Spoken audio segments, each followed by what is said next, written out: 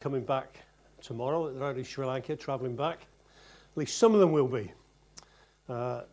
Phil is speaking at Pastor Diddy's church this morning. You remember Diddy came a month or so ago, a couple of months ago, and shared with us with his wife. He got caught up in the cycling that particular morning, was late in arriving. Well, Phil's speaking in his church today. Some of us had the privilege of being able to share with a lovely fellowship there.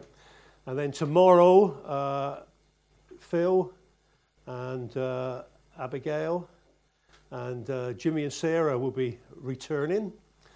But I think Daphne's getting up very early to the airport and is travelling over to Thailand for a week and is staying there. She very much value your prayers. She knows where she's staying, but she doesn't know how she's going to get to and from the centre there, from the flat where they're staying at into the centre of Grace there, and wonders whether she'll be by herself or whether there'll be someone else in the flat. So do continue for travelling mercies tomorrow for those that are coming back. Caroline's daughter, Kate, is going on to the Maldives for another week. So the team is splitting up and going into different directions tomorrow. So do remember them in your prayers. Well, as Marcus said last week, that we had Andrew shared with us about the good soil. And earlier on in that day, in the morning that we were there, Esther shared a word about tapping into the living water. And Andrew shared about the need for the water to come upon that soil to bring about that fruitfulness that we're praying for. And I want to pick up on that theme this morning. We've heard it a number of times, and Paul has brought it. We need to step into that flow of the river of God. We need to step into the flow of the living water. And so I want to share with you the living water this morning. And we'll be looking primarily at the Gospel of John, chapter 4. If you want to look in your own version, in your written forms or on your electronic forms, just to look through. But this morning I want you to start using divine imagination. God has given us imagination, and therefore we can use it in the right way. And so God wants us to use our imagination, godly imagination this morning. This story, many of you will recall and know quite well about the woman at the well, John chapter 4. Jesus goes to Samaria. Just imagine that being brought up to date. Bring it into today's age. Bring it into a modern type of situation. Close your eyes if you like. Look at some of the words in the screen if you're not familiar with the story. Or look on your Bible and start using your imagination. Because God wants you to be involved in this story this morning. You see, Jesus, just as he had to go through Samaria, Jesus has to go through Perivale. He has to go through West London. Verse 4, he had to go there. He comes to a place in this area of Perivale where Cafe Rendezvous is. He comes to this particular location.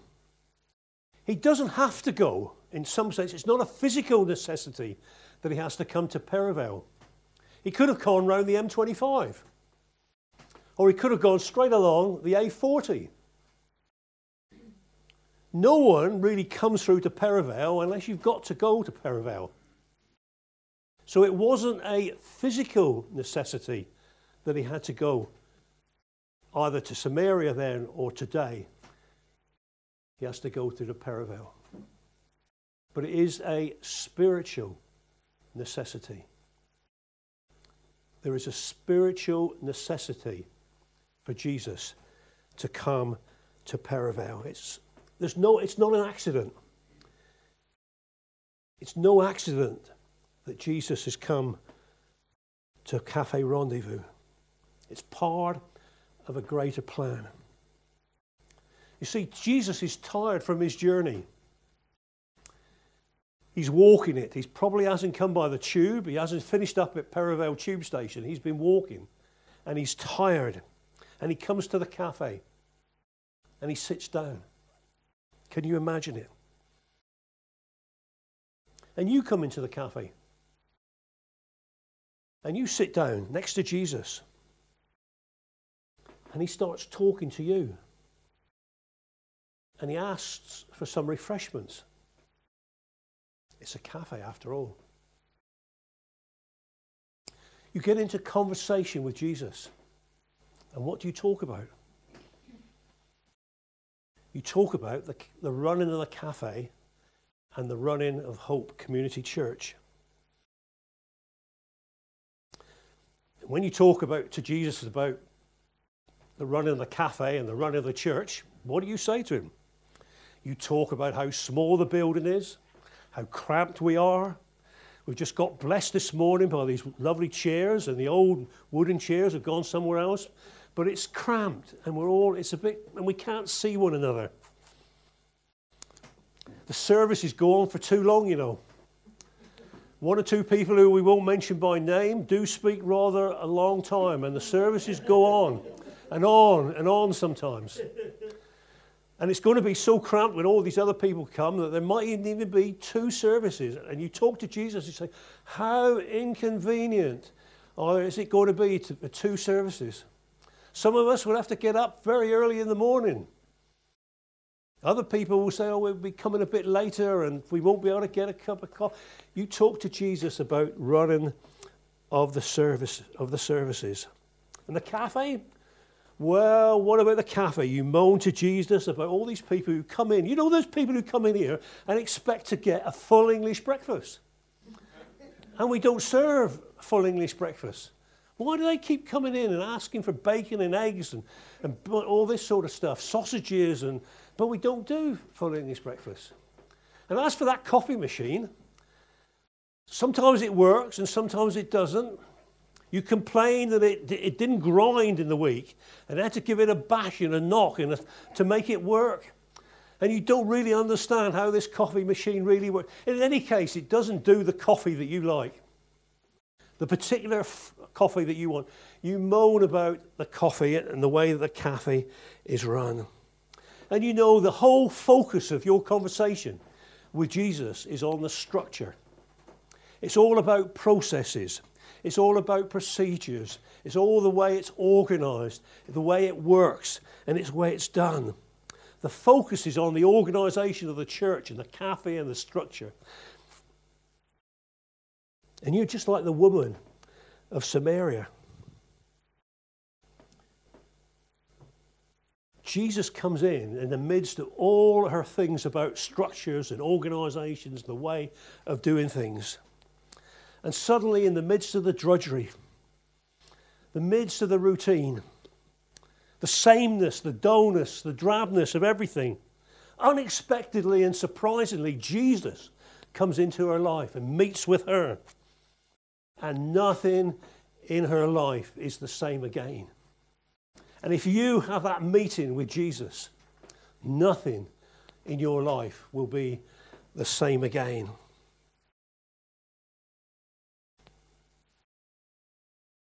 Jesus and the woman came to a well. You see, in the land of Israel, it's a land which is dry. It frequently experiences drought. And people were keenly aware of water resources. And they were keenly aware of the quality of the water.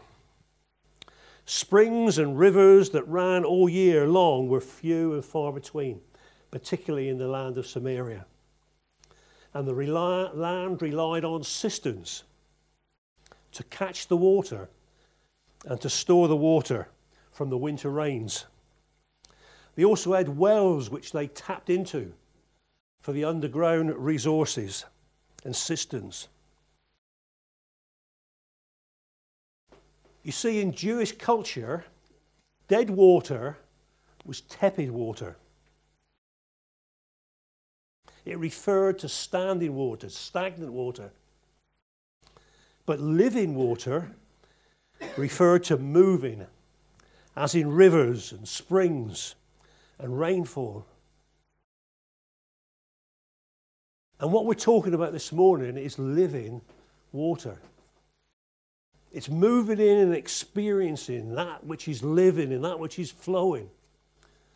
Fresh water of God.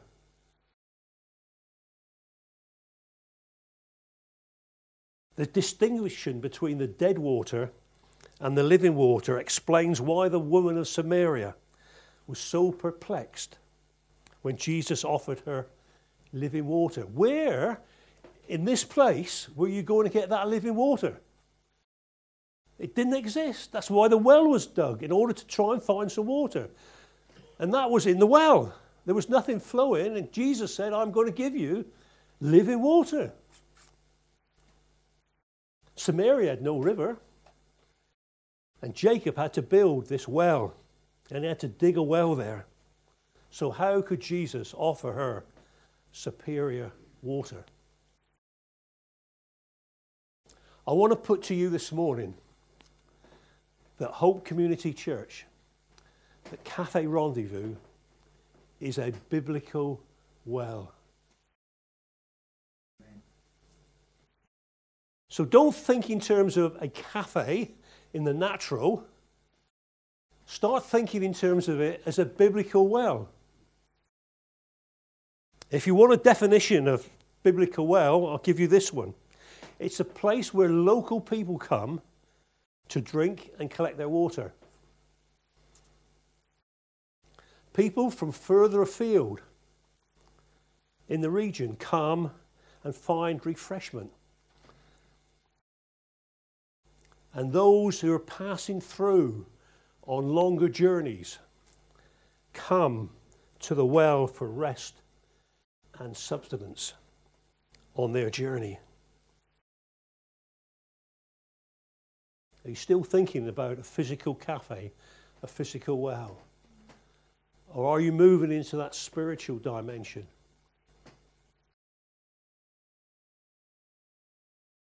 You see, you might be like this woman at Samaria. You see, when John writes in his gospel and he talks about a well, he uses a Greek word which is called phrear. P-H-R-E-A-R. But when the woman talks about the well, she uses a different word. She uses the word pege. Now the difference between the two is that a pege is a structure. It's a big pit, or it's a hole. So when she talks about the well, she's talking about this abyss, this big well and this big hole that goes down into the ground. And when John, when he writes, and later when Jesus talks about it, he uses the well, he talks about a spring of living water. So the woman's talking about this structure of the well, and Jesus is talking about this flowing river, this fountain that comes out. See, one refers to a pit or a shaft leading into an abyss or a bottomless pit, where Jesus and John are talking about a river that's flowing, a spring or a fountain that's bubbling up. The woman focuses on the structure, where Jesus is focusing on the living water. And we've got to get our minds around this sort of thing. We've got to consider it, that we're not talking about the literal things. We're talking about the spiritual things. Remember the Pharisee, Nicodemus, comes to Jesus and he says to him, you must be born again. He thinks of it in the natural. How can I be born again? How can I go into my mother's womb? And Jesus says, no, you must be born of the Spirit. So we're not talking about physical water. We're not talking about physical cups of coffee. We're not talking about a physical cafe. We're talking about a biblical well, a place of refreshment where living water is flowing all the time. You see, like the Samaritan woman, Jesus is talking to us about spiritual things. But our thinking so often is only in the natural. It's only in the material. We miss the whole point of what Jesus is saying so often. What about you? Does what is said up here seem so ridiculous and silly. We're talking about sowers and sowing seeds and digging up the ground last week. We don't do that around here. Sometimes we might dig up our garden, but it's not something that we do in Perivale. Not normal. What's all this business about spiritual water? Natural water, cups of coffee. We've got to change our thinking. Do you have that spiritual perception? Romans 12 talks to us about we need to renew our minds by the Holy Spirit. We need to make our thinking come in line with God's thinking. His thoughts and our thoughts to be in line with one another. God is calling us to be an oasis. God wants this place to be an oasis. Not that there is water overflowing from the toilets or from the sinks, etc. But there are springs of living water coming out from this place all the time. And you see, so many of us are building systems and structures which restrict God from doing what he wants to do. We want to fit him into a narrow way of doing things. We want to fit him into a particular way of doing things. And he wants to burst out of those. He wants to go his own way. He wants to do his own thing. And we're saying, no, it's got to be done in this way. It's got to be done this particular way, at this particular time, in this particular place. And God's saying, no, you're restricting me. I want you to be an oasis. We're relying on the dead water. So many of us, are relying on the dead water. We've had it in the past. We had received the water 10, 15, 20 years ago maybe. And we're still relying on that same water to nourish us and feeding us. But God's saying there's a river of living water that he wants to come from us. Andrew mentioned it last week. He quoted that great cry of Jesus. Out of your very beings will come rivers of living water. That's what God wants to do in our midst. In this place, to have rivers of living water. He wants us to be people who are channels of his blessing. People who could flow through. He wants the rivers of living water that we've been talking about this morning to flow through us. To be channels of living water. He's looking for people who will be that channel of living water to this dry and thirsty land. We look around us and we see Perivale and we see this is a dry and a desert place. This is a thirsty land. This is a wilderness around about us. And God wants rivers of living water to flow out, to touch people. How can he touch? How can he flow out through us to this dry and needy world? He wants streams of his living water to be continually flowing through us with no restrictions. It says in Jeremiah 2:13, God says, my people have committed two sins. Wow. First of all, they have forsaken me, the spring of living water. That's the first one. And they have dug their own cisterns, broken cisterns that cannot hold the water. And that's what's happened, is that the cisterns that we do, the structures that we put in, the processing, procedures and the organisation, it doesn't hold the water. It's got holes. They're broken. It falls out and it doesn't go everywhere.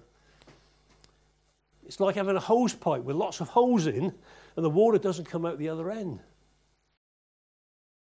Could this be the same with some of us? See, God wants us to be an artesian well. And the definition of an artesian well is that which is supplied, the water is supplied from a higher source. Isn't that a lovely definition? And these artesian wells are very often up on the hills. I do remember being out on the other side of Chesham one day and was driving just outside, went through Chesham and came out the other side, and the road was flooded. I stopped off at a pub there and had some lunch and spoke to the landlady and said, What's this flood you've got here?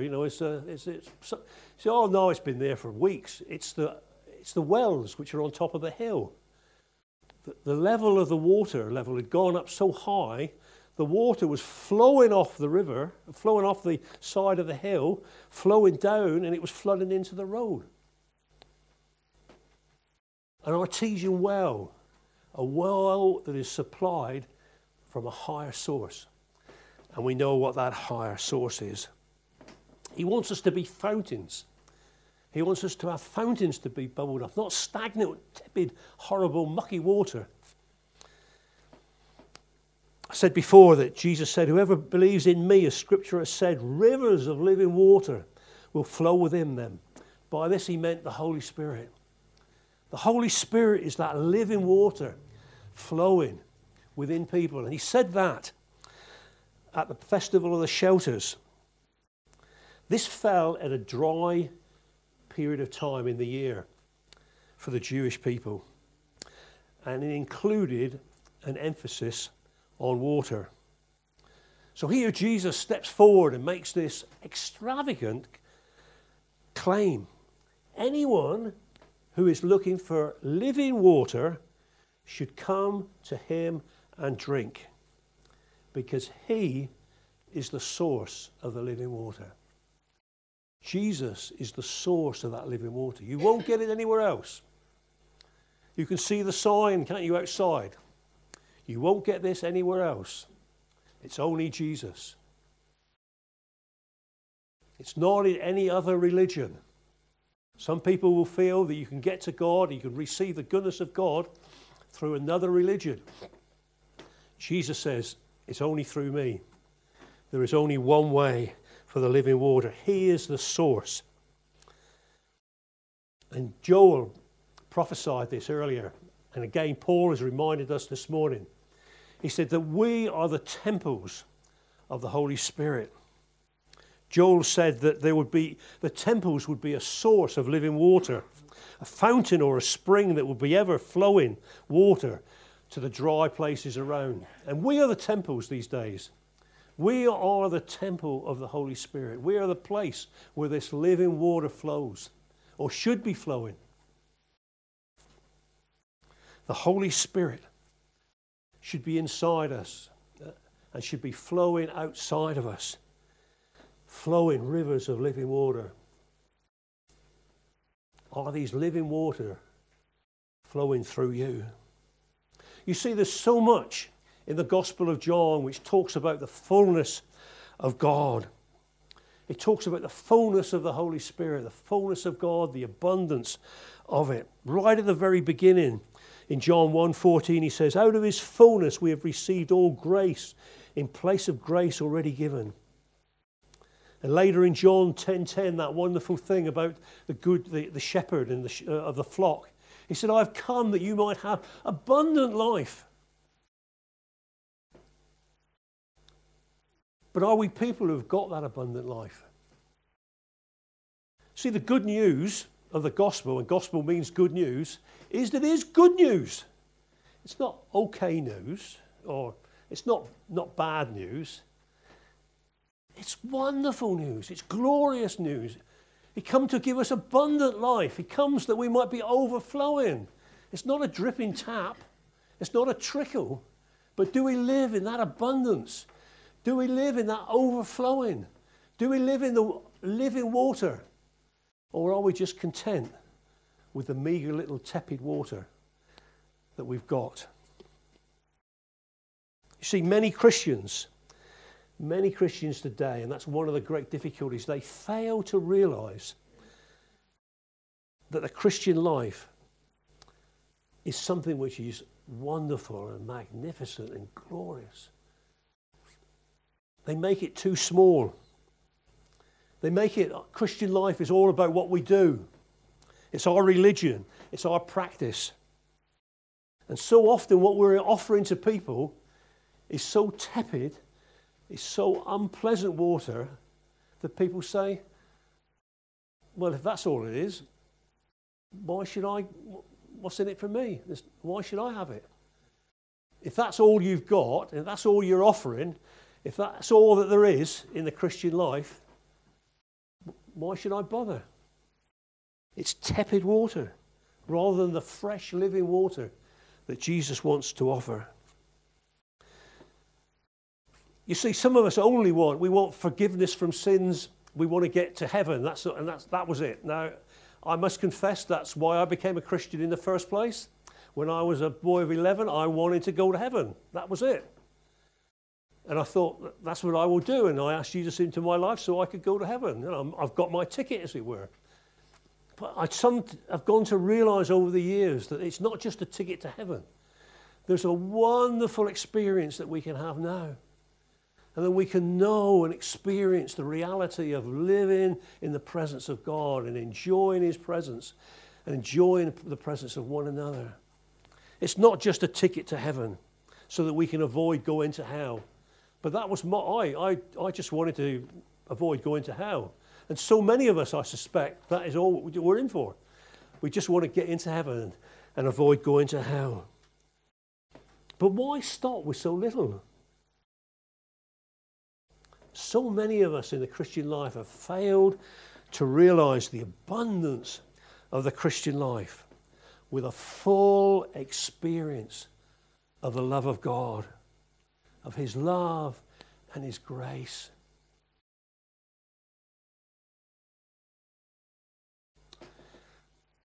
Oh, if I was out in Uganda now, I'd be running around and I'd be jumping up and down on the stage, but you feel a little bit restricted here sometimes when you go to these other places. But this is wonderful stuff. This is good news. This is the gospel. It's abundant. It's overflowing. It's delightful. It's a lovely, fresh glass of water, as it were. It's wonderful to have. Not a tepid, not a hot water trying to drink when you're really thirsty and it's all salty. It's unpleasant. This is wonderful. This is wonderful. This is wonderful. We know from John chapter 4 and verse 14 that the water that Jesus gives, which is the Holy Spirit, is to be a spring of living water. Have you got that spring of living water coming from you?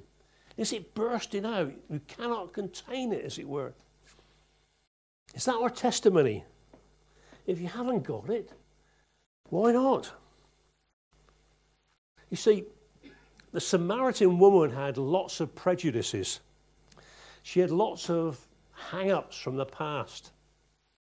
And many of us today are still hanging on to things from the past. We're hanging on to similar things. That's why we talk about the procedures. That's why we talk about the structures, the systems, the way things should be, the way things must be. These are just the externals. These are the trappings that go with it. We're like the woman at Samaria. We're more concerned with the structure of the well than we are with the living water that's coming out of the well. We concentrate and we focus on the structures, the systems, the procedures, the processes. This is due to our background. This is the way we've been brought up. This is the way that we've been taught. We've been to a particular type of church. We've met with a particular sort of place, and this is the way we think things should be done. You go to different places. If you've been brought up in a different place, in a different background, you would have got a different lot of experience. You would have had a liturgy, you would have had a form of worship, and you stuck to that particular form. We do this, and we do this, and we do this, and we do this, and it doesn't change. We do the same thing week in, week out. That's the way it's done. That's the way it has been. That's the way it always will be. But God says, no, it's not in the structures. It's in the flow of the living water. It's the flow of the Spirit. Much of this is due to our background, the way we've been brought up. And we can be so prejudiced about it that we can refuse whatever God wants to do in our lives. We've refused this living water because if we feel that we've got to have this living water, then it implies that there's something not quite right in us. We don't want to think that there's something wrong with us or wrong with the system. And so often that occurs that we do not want to change. We don't want to go with the flow of God because it will be upsetting the status quo and it imply that there's something wrong with the past. We need to realize who we are meant to be. We need to realize who we're meant to be. And a key part of revival, a key aspect of evangelism, is that a church that realizes what it ought to be, and what it can be. Mark Stibbe, who was at Chorleywood for some time, was often saying something like, when you've got the cloud, you'll get the crowd. If you've got the cloud of the Spirit of God, then you'll get the crowd of people. People will crowd to where the Spirit of God is. And evangelism there is such, a revival is such, if you've got the cloud, then you'll have the crowd. And there will be change in people's lives when they realize that there is living water in a particular place. If you're in a dry and a thirsty land and someone finds water, then people go to it in the natural. If people have got something which is living and active and wonderful and beautiful, people will flood to this place.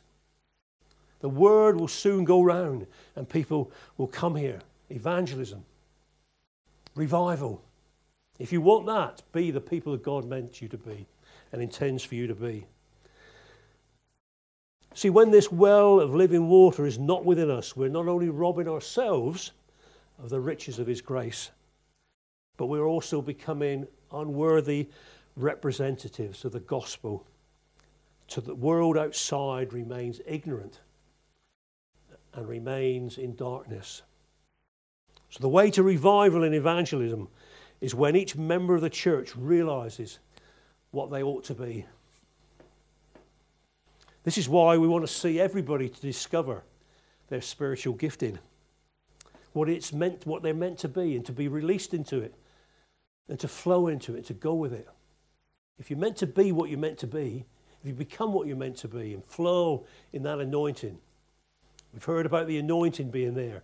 If the anointing is on you and you flow in that anointing, then things will happen and things will change. This is the living water that we are talking about. We be released into the fullness of who we really are. And we cannot really live without God. That's the thing. Just in the same way that we cannot really live without water, we cannot really live without God. A life devoid of listening to him and being met by him spells emptiness and not fullness. This living water is for everyone. It includes the lowest of the low. In the story, the lowest of the low was a woman from Samaria. You don't get any lower than that in Jewish eyes. It's not something for the super spiritual. I don't know who they are or what that is, but it's not for the super spiritual, whoever they might be. It's for everyone. But we need to have that spiritual dissatisfaction. We need to have something more than what we have at the moment. And we see in John 4 and verse 15 that Jesus creates a desire or a longing in the woman so that she wants some of this living water that Jesus is talking about. And this dissatisfaction, spiritual dissatisfaction, will happen to us in our lives, take place with us. Is there a dissatisfaction with you? A spiritual dissatisfaction? A longing for something more? There must be something more. It must be better than this. But just look at the gentle way that Jesus deals with a sinful woman. And he does the same thing with us today. As with the Samaritan woman, when she was confronted with the living water, she had to face up with the dysfunctional relationships that she was in. We must also face up to some of the dysfunctional relationships that we are in. Many of you will know that the great command is to love your God with all your heart, soul, and strength and mind, and to love your neighbour as yourself. It's that relationship is key to the gospel. It's fundamental. But so many of us have dysfunctional relationships. Some of you may not be living with a partner, or the partner you're living with may not be your husband or wife. You may not even be living with your husband and wife. Messed up though you are, Jesus loves you and deals with you in such a gentle way. One of the things that I love about you folks is that you're such a messed up bunch of people. I've never known such a messed up group of people, and I just love you. You're just wonderful. You're family. And I feel that God loves you even more than I love you. And when I say you're messed up, that's not derogatory, meant to be derogatory. But you're just lovely. I just love you to bits, sort of thing. And you're a real family. And God loves you that way, but he doesn't want you to stay that way necessarily. And he deals with you in this lovely, gentle way, in the same way as he did with the Samaritan woman. But just like the Samaritan woman, you try to wriggle out of it. You have all sorts of sort of excuses. You come up with different things. You try and distract it. You're in this cafe again with Jesus, and he's starting to talk about some of these relationships you're in. And you try to wriggle out of it. You try to be evasive. You try to deflect the conversation and to move it onto something else. But Jesus is not going to be sidetracked. And he continues to persevere. And Jesus will not be sidetracked by all these things that you're trying to talk to him about. He wants to get to the nub of things. And part of that nub of things is that we are not to be slaves to systems. Like the Samaritan woman, you try and distract Jesus by talking about worship. And you know, so much of our worship is governed by habit or tradition or customs. We think that worship is confined to a particular place, it's confined to a particular time. But this worship is mechanical. It's a matter of doing our duty. We come here to do our duty. And many Christians do not worship. They just come to hear a sermon. In many churches today, the worship comprises of ritual, liturgy, and as a form of worship that is external and elaborate.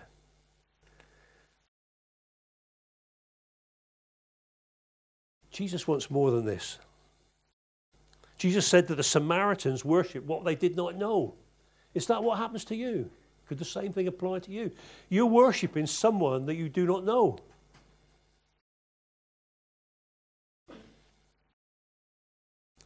In Acts chapter 17, verse 23, Paul tells the people of Athens that they are ignorantly worshipping an unknown God. Do you come here on a Sunday morning and worship an unknown God? You see, the Greek word for know, as I've mentioned to you a number of times before, is gnosko, which means not just an intellectual knowledge, it's an intimate knowledge. It's an experiential knowledge. You need to have an experiential knowledge of God. It's not just head knowledge. I could say that I know the Queen. I don't really know her. I know about her, but I don't really know her. In the same way we can know about God, but we've got no experience of God.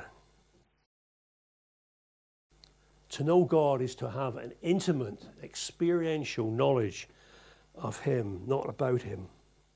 Because Jesus is saying here about spiritual worshippers. Jesus says that the place and the time doesn't really matter for spiritual worshippers. It's not a particular place, or it's not a particular building, it's not a particular ceremony, it's not a particular ritual. For the Jews and the Samaritans, it didn't matter, he's saying, whether it's Mount Gerizim or it's Mount Zion, that ultimately matters. But whether God is worshipped in spirit and in truth. God is spirit. God is everywhere, and God must be worshipped in spirit and in truth. In his mercy, the Lord gave this nameless Samaritan woman a key which opened up, which transformed her life, restored her relationship, and removed her shame. And you know, that key was worship. See, God the Father is personally and actively conducting a divine search. He's looking for those who really worship him. He's more concerned about the worship. He's not so much concerned about the worship, as more concerned about the worshippers. You see, worship is what we do. A worshipper is who we are. It's something. It's a lifestyle. And Jesus goes on to say his worshippers must worship him in spirit and in truth. Verse 24. Jesus is not making a suggestion here. This is a command. This is an order. We must worship him in spirit and in truth. It's essential. It's not an optional extra. The great command which I mentioned before of Mark 12 and 20 is to worship God. And those who worship God must be genuine worshippers as opposed to those who merely go through the motions. They're participating in outward ceremony and structures. This mechanical form of worship is done out of habit, custom, and obligation. But God wants our worship to be constant and continuous, not occasional. No hypocrisy. It's to be in spirit and in truth. God wants worshippers, true worshippers, to be worshiping him in spirit and in truth with a true heart. No hypocrisy. No religious acts. He wants sincere hearts, loyal and true. That's the people he wants to worship him. Worship is much more than an outward display of things, but is founded upon an inward transformation. It could be said that Jesus came to seek and to save the Father's lost worshippers. God is looking. That's why he comes to the cafe here in Perivale. He comes looking for lost worshippers. He wants to restore that worship to his people. And may God remove any wrong ideas about worship or who God really is, so that we now realize and experience the very presence of God. Let me close this stage with a couple of illustrations of what we're talking about with living water. Many of you will know of Walter Henry's love of fishing. Well, some years ago I was talking to Wally, and we were talking about his fishing in the lake down there at the end of the Greenford Road. And he was telling me about what he was doing at the beginning of the year. And I said to him, can you come down and can you show me this? And so we went down to the fishing lake there near the Uxbridge Road, at the bottom of the Greenford Road there. And he showed me round the lake. And the lake is being fed by a stream of water that's coming in. But over the year, during the year, the stream gets clogged up with all sorts of rubbish and silt and things in there. And at the beginning of the year, they have to go in to dig it out, dig all this silt out so that fresh water comes flowing into the lake. If you don't get the fresh water coming into the lake, then the fish die and there's no fishing. So it's important that there is this fresh water coming into the lake there. And so that's a little job that they have to do at the beginning of the year. And so he showed me the stream that's coming down, and we walked up the hill to the stream, and he said, this is where the stream comes from. He said, when I dug around a little bit and poked around a little bit here, and I took off the cap, suddenly fresh water came up. Fresh water came bubbling up, and it was flowing down into the stream. And all it needed to do was to take the top off where this well was, to take some of the muck into the earth that was around, and suddenly fresh water was flowing from the top of the hill. And this is what God wants to do with us. He wants to take some of the rubbish away. All you need to do is to take some of the rubbish away, and this water flows up. That's what artesian well's about. It's coming from a higher source, the fresh water flowing. And we need to have that fresh water flowing, that living water flowing into our lives, otherwise we die. So he takes me up a little bit further and he says, Dormer's Wells School at the top here. He said that the gardeners around there were wanting to do something in the school, and they had this lake, and they dug it around a little bit to make a sort of a pond for the children and so forth. But they messed up the eco-structure at the top there. And so the water started pouring out from the top of the hill in this pond where the school was, and it was running down the hill, and it went over the path that the residents in the area used to walk along. And it was flooded. The water was coming out, it was flooded over this pathway, and the residents, quite rightly, got so annoyed by it, they complained to the council. So what the council did is that they dug underneath the path and they put in a pipe. So the water could flow from the lake at the top, underneath the path, through this pipe, and go into the area roughly where this well was, and into the stream that was flowing down into the lake. He said, I'll show it to you. So we went up there, and there it was, gone. It didn't exist. And so I walked around a little bit, and I said to Wally, I said, the water is not coming down this pipe that the council have dug and provided. It's come round a different way. And I said, isn't that a wonderful illustration? We think that we're going to get God to channel this water through this particular pipe and this particular structure, and God says, no, I'm going to do it a different way. We cannot have those structures, you see. God will do what he wants to do, not use our particular structures and systems, etc. to do it. Some of you may have heard of Death Valley in California, one of the driest places on earth. You see, rain in Death Valley is very rare, and consequently the area is really devoid of life. It's dry, it's barren. If you get stuck in there without any water, you're dead. That's why it's known as Death Valley. And so for year upon year upon year upon year, there is nothing there but dryness. But very occasionally, they get some rainfall. And as soon as they get some rain, very little rain, the plants start growing again in this place. It might have been dead, dryness there for 20, 30 years. And suddenly there's a little rain. And suddenly Death Valley blossoms again. The seeds in the soil germinate and the flowers grow rapidly and reproduce, laying down seeds to wait for next year's rain. And I believe this is what God wants for us. We may look around. We may seem that this place is a dry and a desert place. But when the living water of God's Spirit comes, suddenly, miraculously, you don't get things growing in Death Valley. But in God's terminology, in the natural you do, and the supernatural you do, that there will be life flowing, even in a place called Perivale, when the living water flows.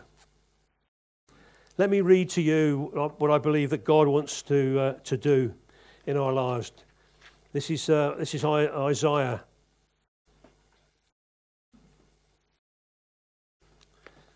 This is a declaration over Perivale, which I believe God wants to do with the living water. Isaiah 35. And I declare this over your lives, and I declare this over Perivale. The desert and the parched land will be glad. The wilderness will rejoice and blossom. Like the crocus, it will burst into bloom. It will rejoice greatly and shout for joy. The glory of Lebanon will be given to it, the splendor of Carmel and Sharon. They will see the glory of the Lord, the splendor of our God. So strengthen the feeble knees. Steady the knees that give way. Say to those who are fearful heart, be strong, do not fear. Your God will come. He will come with a vengeance. He will come with divine retribution. He will come to save you. Then will the eyes of the blind be opened. The ears of the deaf will be unstopped. And the lame will leap for joy. They will be like deer. And the mute tongues will shout for joy. And water will gush in the wilderness. And streams in the desert place. The burning sand will become a pool. And the thirsty ground bubbling springs. Hallelujah! In the haunts where jackals once lay, grass and reeds and papyruses will grow. And a highway will be there. It will be called a highway of holiness. it will be for those who walk on that way. The unclean will not journey on it. Wicked fools will not go about on it. No lion will be there, nor any ravenous beast. They will not be found there. But only the redeemed of the Lord will walk there. And those the Lord has rescued will return. They will enter Zion with singing. Everlasting joy will crown their heads. Gladness and joy will overtake them. And sorrow and sighing will flee away. May God bring about that living water in our midst to bring that into being in the near future. Amen.